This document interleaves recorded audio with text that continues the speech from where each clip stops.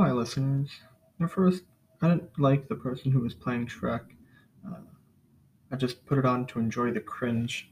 It was almost like doing ginger before eating sushi, like to cleanse the palate. Uh, so, Shrek the musical cleans the palate from movie watching, I guess, but eventually it started to grow on me, especially with the actress playing Fiona. She just stole the show, I think.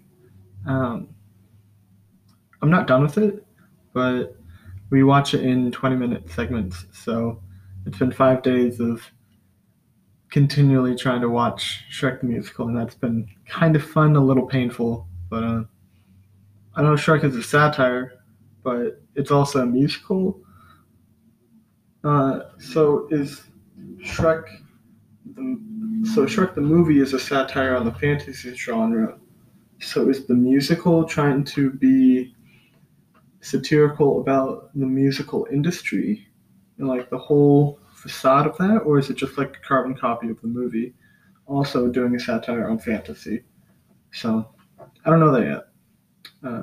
I like how Shrek the movie makes fun of the whole thing, but yeah, it's just unknown.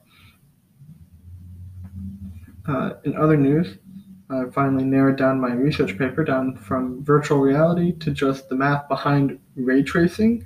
I don't know what that means either, but it sounds cool.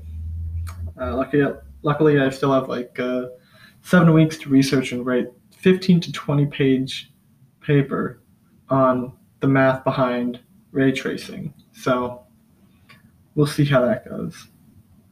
Um, in that same class for the research paper, I'm actually learning some actual stuff about hardware and microprocessors, and it's really cool to get a little bit deeper down into like logic gates behind it. And I'm actually learning, which is crazy. Plus, there's this one other person in class who's in person, so me and another person are the only two in class with some UGTAs, and everyone else is online.